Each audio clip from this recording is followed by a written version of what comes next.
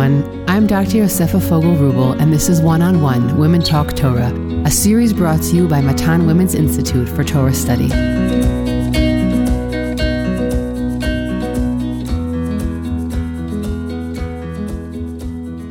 Welcome back to Matan's One-on-One Parsha podcast, where we discuss deep thematic points about the weekly Parsha. This episode is sponsored in honor of Bobby Winter's birthday by her children and grandchildren, Ariel, Lauren, Ilana, and Natan. Her deep love of Torah and Israel are a wonderful inspiration to us all. If you would like to sponsor a podcast episode, please contact the Matan office or email me at podcast@matan.org.il. This Breshit series is titled Chosenness and Choices. The book of Breshit is propelled forward by God's chosen representatives, Adam, Noach, Abraham, Yitzchak, and Yaakov. But these messengers impact the world because of the choices they make. And it is the nexus between being chosen and the human choices that actualize this divine will in the world that we are exploring in these episodes.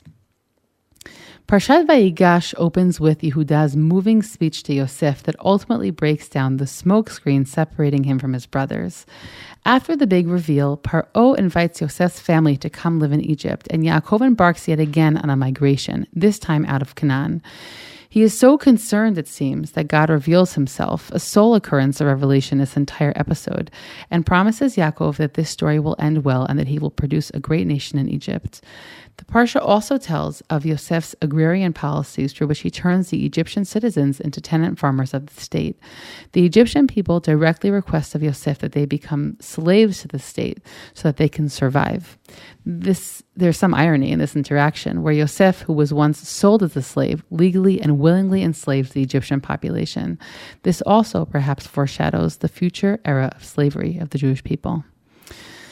Today, I'm joined by a new guest, Adina Blaustein, who is the content production manager at Aleph Beta. She also serves Beechwood, Ohio's Green Road Synagogue as the Yoetzet Halacha.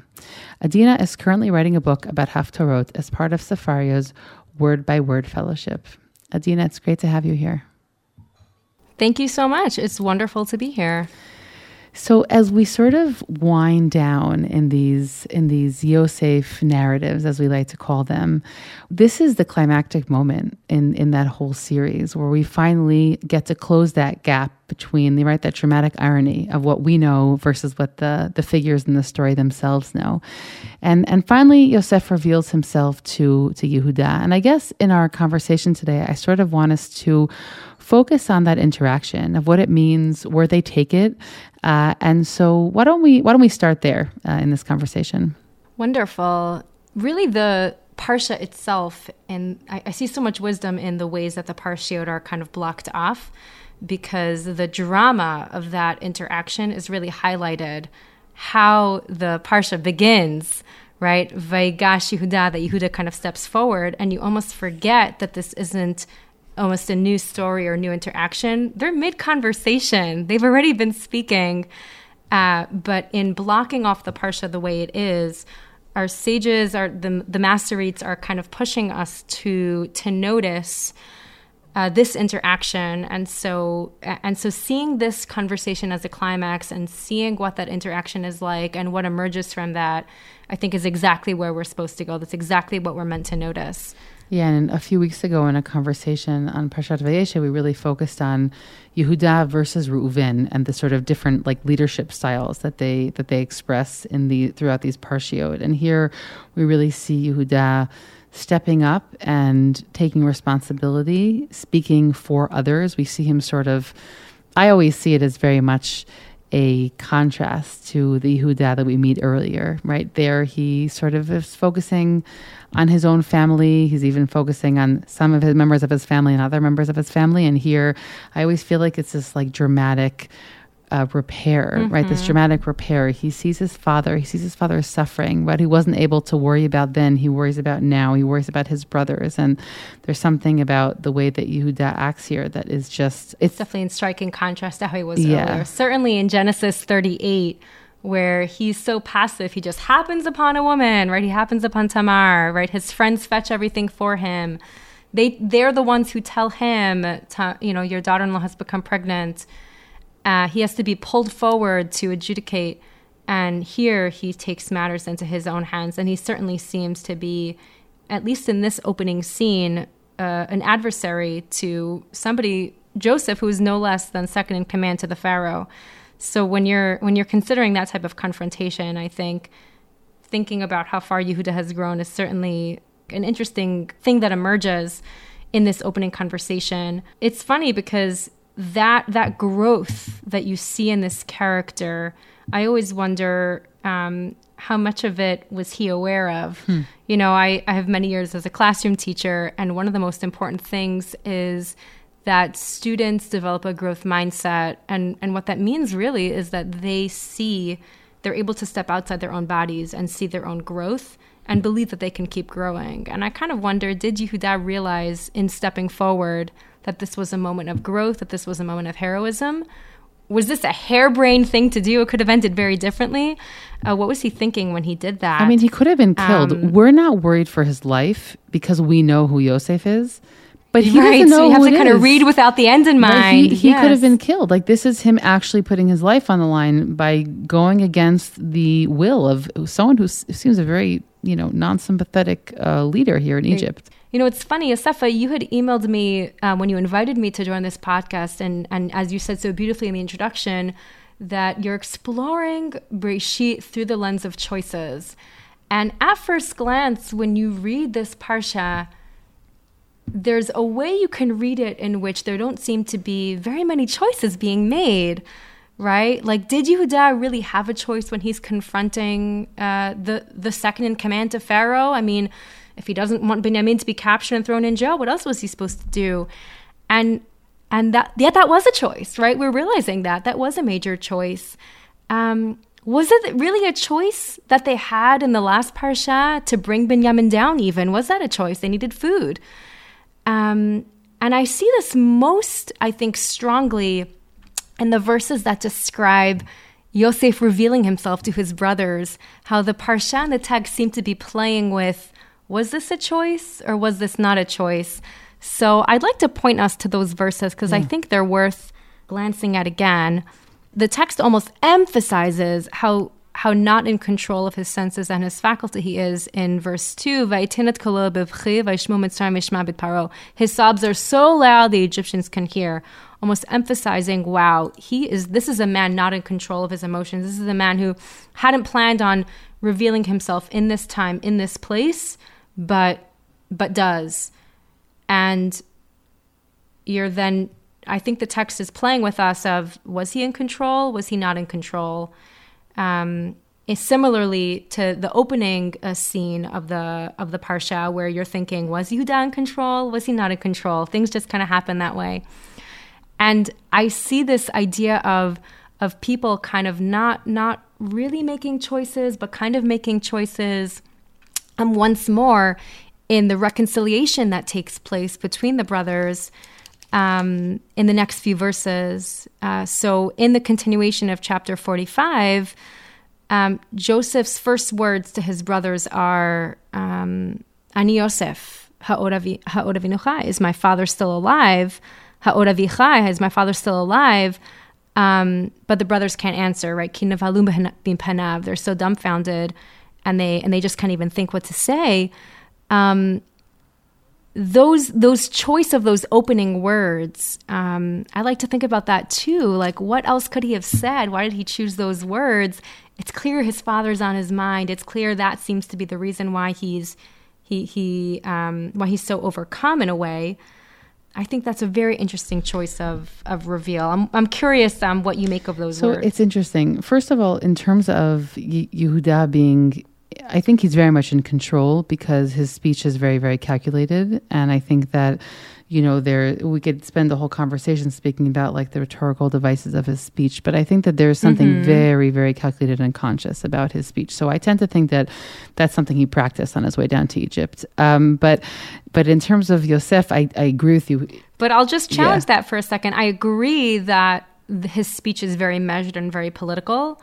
But it's genuinely emotional, which is why it's moving. Exactly. Yes. Agree with you. And that's such a fascinating balance of how I think you see a character strength in that somebody can be swept up by emotion and yet still be able to be shrewd and calculated shrewd, I think, has a negative connotation. No, I agree with but you. to be I mean, wise in we that both moment. teach, right, in front of people. And I'm sure you have this experience where like you've planned something and you have a lesson plan and you leave it open because obviously you don't want it to be too calculated. And then sometimes this happens to me often. I'm very surprised at like how emotive I am, and it's very genuine. Meaning, I didn't plan. I didn't write insert emotion here, right? But as I'm teaching, you sort of like get into the mode, and things happen by itself. And most of it, I would hope, is a genuine reflection of what I actually feel inside, right? So that's kind of how I read Yehuda. Like he clearly planned, but he also had genuine remorse. He had genuine care, and all of those things were reflected when he speaks to Yosef. And so that's, I think, what convinces Yosef to sort of... Yeah, he never could have imagined that the goblet would be in Binyamin's sack. He probably might even wonder, did my brother do this, right? Was he guilty? Did I not realize? Yeah. He doesn't really know everything that's going on that we know. There's so much dramatic irony in this scene. And swept up by emotion. That's why I'm kind of pushing back on, did he rehearse this speech? I don't think he could have predicted that this would be the scenario that would face him. But I do agree that there is a wisdom and a calculation in his speech that just makes Yosef's reaction, I think, so different. He told you that if he doesn't have his son come back, he will not survive. So his question itself, I agree with you. He's sort of, you would think that maybe his first outburst would be, it's me, I love you, or it's me and I hate you. Meaning he doesn't speak to the brothers, he speaks to the father. And there's something there also that's interesting. And I see in that perhaps a sort of maybe an accusation, maybe a fear of, you're pulling a fast one on me because you're telling me that you chose to bring Binyamin down, and you clearly know from your speech that this is going to cause your father grave harm. So is he still alive? Tell the truth. Because in Yehuda's speech, I think Yosef spots a bit of falsehood, right? Because Yosef hears in this speech what he's never heard before, which is how they spun the story of his disappearance. They told their father that Yosef had died. Taraf Yosef, right? A wild animal ate him. And Yosef hears that, and he realizes that there's a duplicity that he experienced as a boy that is still carried through in Yehuda as adults. And I think in that question of Ora Vichai, I wonder if what's really going on is, as overcome with emotion as he is, he's overcome because he hears this fear of, he's overcome rather because he has this suspicion and this fear of, is my father really alive? How much of that speech can I really trust? Wow. How much of what you're saying is really true?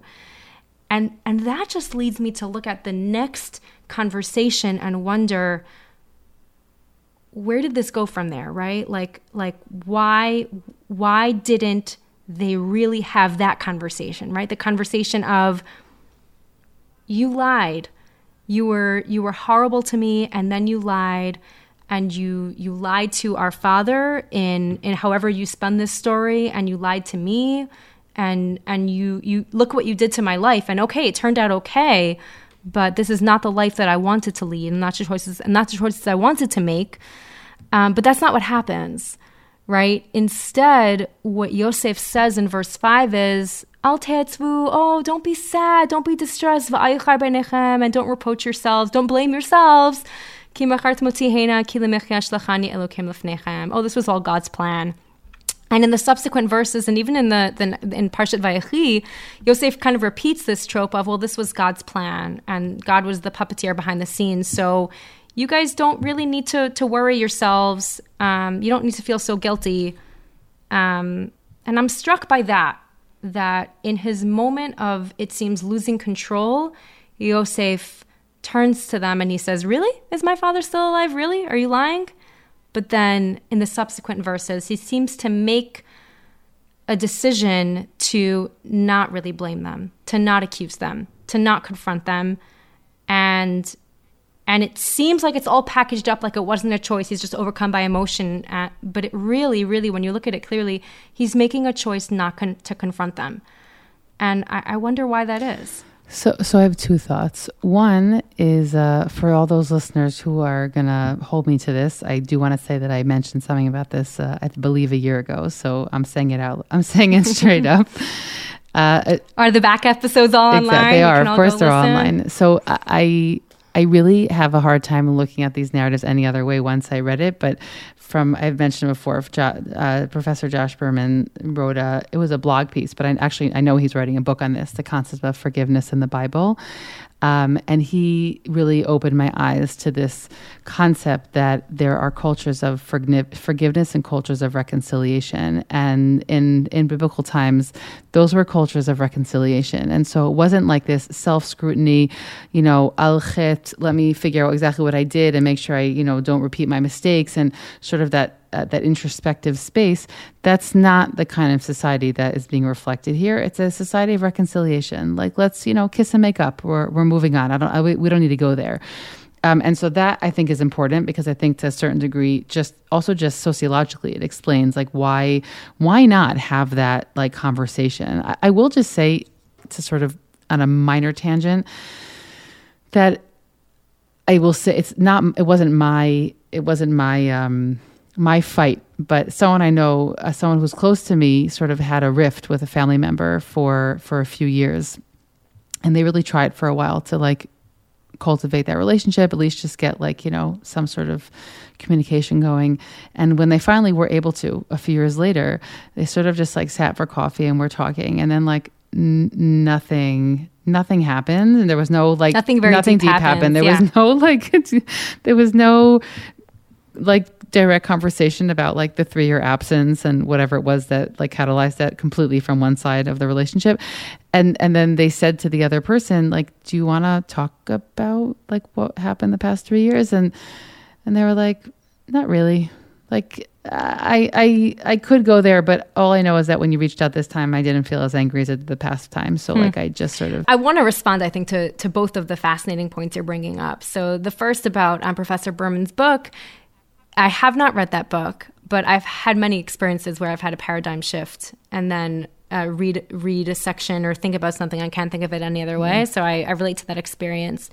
In terms of what's going on here, I absolutely agree that Tanakh, for whatever reason, doesn't really want us to delve too deeply into conversations where there's going to be almost like a therapy session. I completely agree with that. But where I see what's going on here is an unfinished thread, right? So when he asks, Ha'od avichai, is my father still alive? They can't answer him. And that question kind of remains unanswered. It lingers, yeah. And I think that's the piece where I'm noticing of... There's an open thread. There's a conversation that perhaps the reason is in a culture of reconciliation, as you're kind of suggesting. It's not really meant to happen. Our expectations of Tanakh, our expectations from reading in our kind of social 21st century understanding of how interactions should happen is kind of mistaken. But it's an open question, and that I think you can't quibble with. And that question remaining open to me signifies Tanakh's way of pointing to us, saying there was something that never really got resolved. There was a conversation that never really truly happened that maybe could have happened. Well, I think also that the other thing I want to say... I'm going to interrupt you, and you're going to... Just one thing about the father, right? We, till the end of Sefer Breshit, will have this question, how much does the father know? Meaning Yaakov, as a general player in the Yosef narrative, is shrouded in unfinished, sort of unfinished business, unanswered questions. So just supporting that point. Yeah. Yes. And then the other point, it's fascinating. The first point you're kind of arguing from Tanakh's own culture. Professor Berman is an academic, and so I think he's kind of writing from the perspective of what are expectations that Tanakh has and kind of reading it on its own terms. The next point you're making, though, is when you read stories, even based on human nature is not actually to engage in deep conversations, the DMCs of our teenage years, where we actually hash things out. Most adults, actually, most marriages even, people really don't get into the weeds and resolve things through words. People resolve things through acts of kindness, acts of friendship, acts of love. And those are the types of behaviors that often, more than words, can resolve tensions. And And so I would say, I think whatever reconciliation that happens is going to happen because of how the brothers then experience the next few chapters Joseph's kindness to them in setting them up, giving them a place to live, and perhaps what Joseph sees in how the regard that they do have for the father and they do have for Binyamin. So that perhaps are those acts of love, acts of friendship, acts of warmth that they're able to kind of rebuild a relationship, to use to rebuild their relationship, perhaps. Of course, not living so close by, meaning they rebuild a relationship a little bit like Esav and Yaakov and Seir, like it's not so close. You do see a bit of like, keep your friends close, keep your enemies closer there. Yeah, totally. Like in some of the verses, the way that they describe, I'm going to keep you in Goshen where I can keep my eye on you.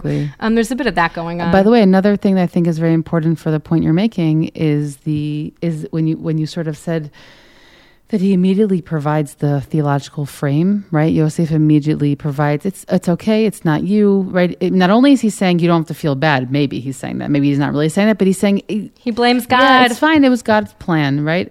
And I think... Hashgacha pratis, as people nowadays might say. Exactly, but I think that piece is significant because it's a little bit like Yosef is saying, let's not reassess, because I've spent so many years creating a theological construct that I could live with, and it works for me. So please don't break it down and try and say something else, because I'm not interested in hearing it, right? And it comes back again, of course. I think that's a great point. In the last chapter of Breshit, but very much. He sort of like throws it at them, right? You spoke about like, there really aren't that many choices here. He's saying like, let's not reopen this topic. Not interested in going there, Yeah.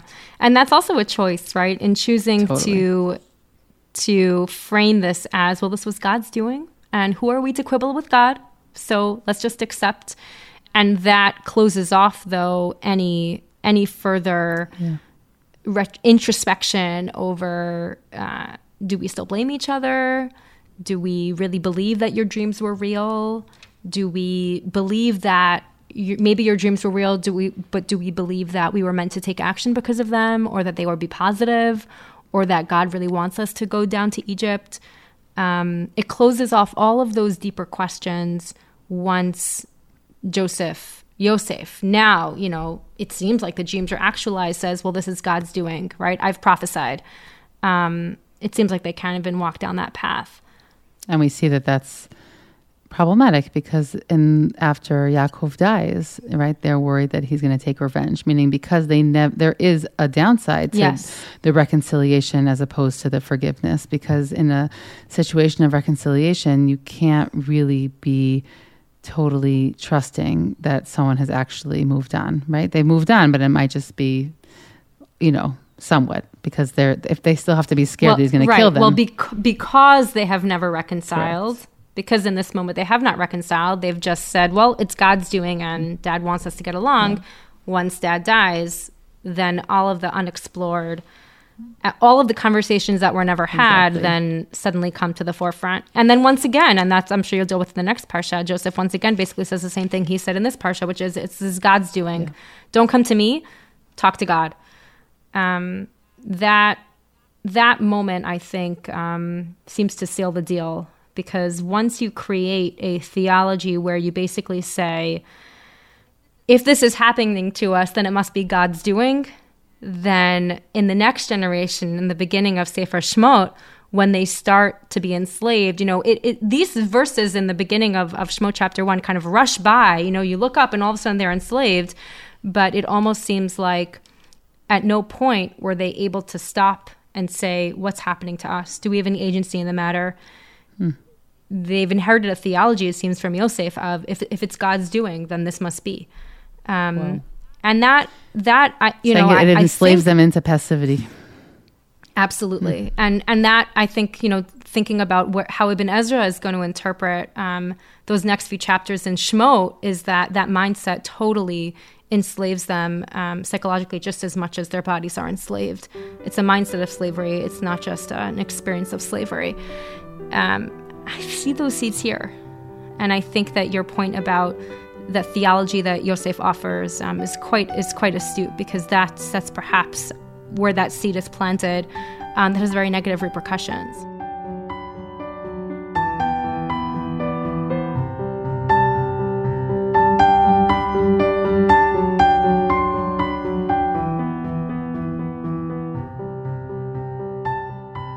So I actually think that the Haftorah chosen for this week's Parsha perhaps presents an alternate ending.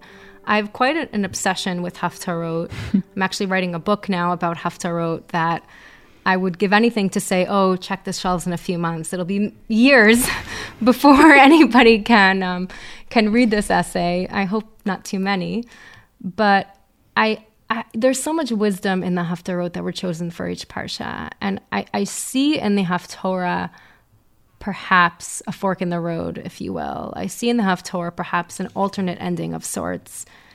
Okay, so take and us I think by looking, I think by looking at the Haftorah, we can kind of see that. So the Haftorah is chosen from the book of Yecheskel, chapter 37.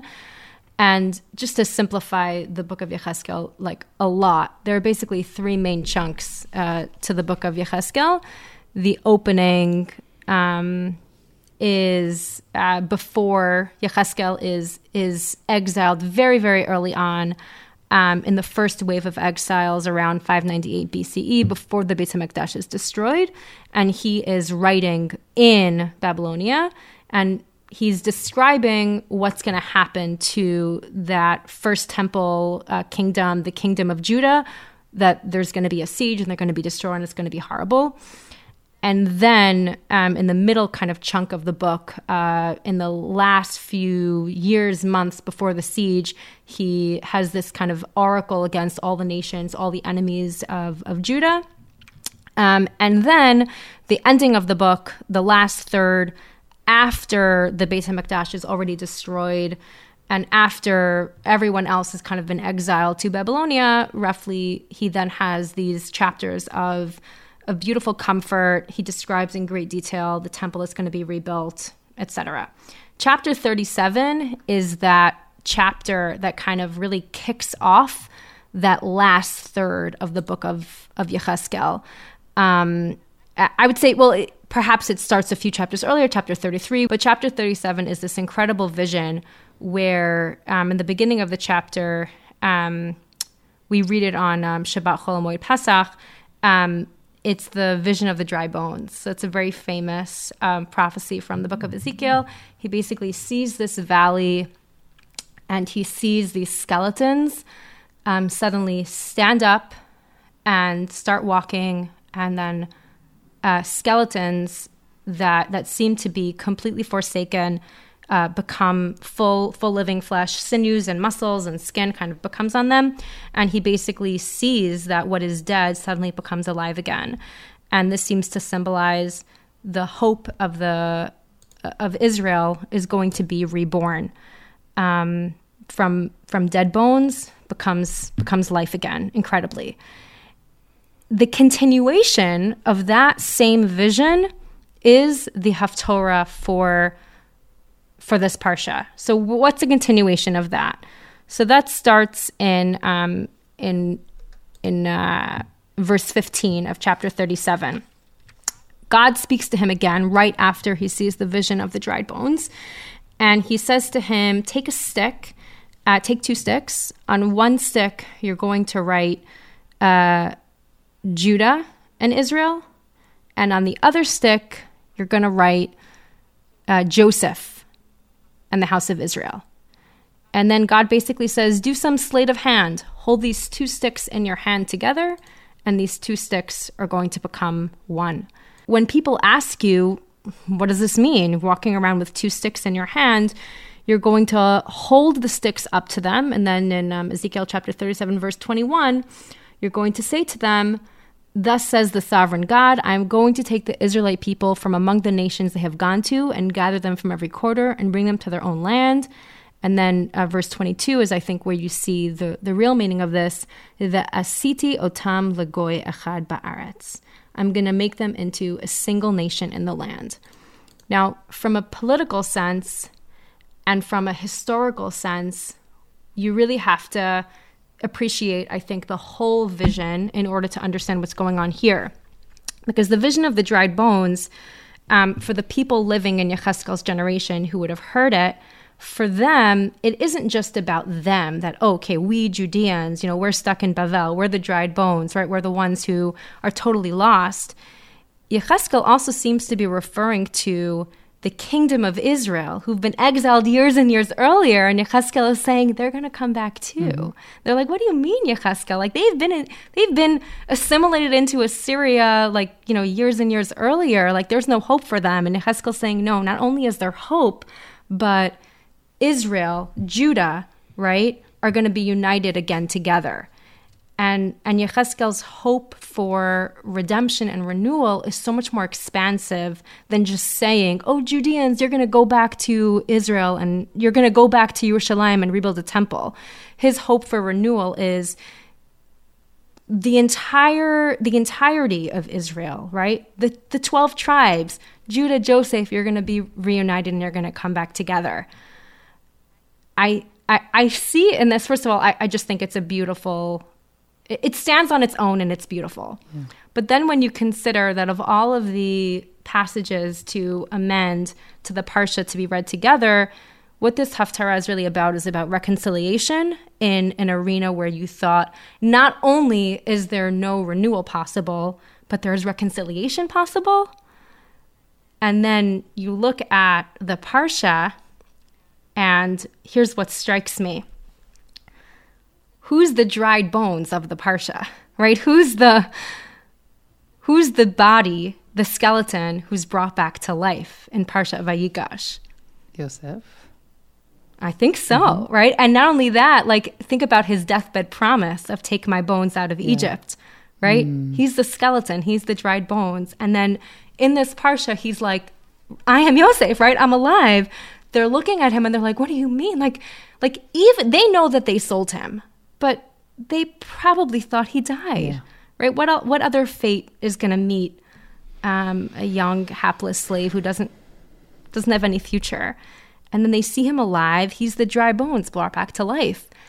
And then, so that's kind of one thing that you're like, that is fantastical. That is not to be believed. And then not only that, he turns to them and he says, like, it's of the past, right? It's all God's doing. Like, that's also crazy unbelievable that he is somehow willing to reconcile and willing to say, let's be a family again together. The Haftorah is almost saying to us, Yosefa, Adina, forget that conversation where you're debating, did they reconcile? Did they not reconcile? And the Haftorah is just saying, like, imagine a future where you can just dwell on that. Not only is he alive, but you're going to reconcile and you're going to really be joined together. The two sticks as one. Judah, Joseph, really joined together as one. What could that look like? What would that be? Well, that would be the future Yechezkel describes of this real redemption, this real glory of God being able to rest among the people. So if I make sure I understand correctly, that you're sort of looking at this week's Parsha and saying it leaves you wanting, right? It's not really a full, we don't get that sort of satisfaction that like we feel that there's like some sort of closeness or unity that's created between the brothers. At least I don't feel this way.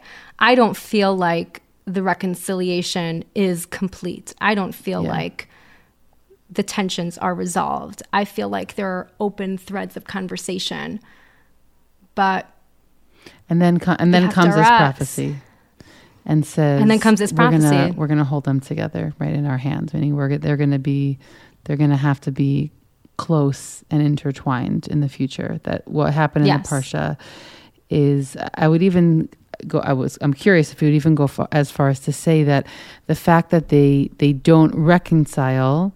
On one hand, we have Yehuda and Yosef are two leaders of the family, right? We've moved away from this model. We don't need one child who's the chosen one. We have two, right? Very important. Yosef becomes the representation of the powerful northern tribes, and Yehuda obviously is the Judean monarchy. But to a certain degree, they may even be creating, in the negative sense, this precedent for the fact that the two stay separate. Right? If I'm understanding correctly, it's not just, well, they're meant to be two leaders of the family. So. But I think that's how many that certainly seems to be how the books of Navi seem to play off of Sefer Breshit, that what was a family conflict becomes a national conflict. And you certainly see this in the ways that the kingdom of Israel seems to be a Yosef type figure and even look at what the Judeans are called, right? Yehuda, right? That he becomes the name of their kingdom in a way. So what is a conflict between two individuals becomes a conflict played out on a much more national, broader scale. I just want to remind all of our listeners that if you just open up the plain verses of the book of Melachim, I mean, we speak today about the fact that the state of Israel was on the brink of civil war, perhaps in the past few months before the actual war now. I mean, there were just generations of civil war between the two kingdoms in Israel. I'm learning with my daughter just for evening fun. So we're towards the end of Sefer Melachim Bet right now.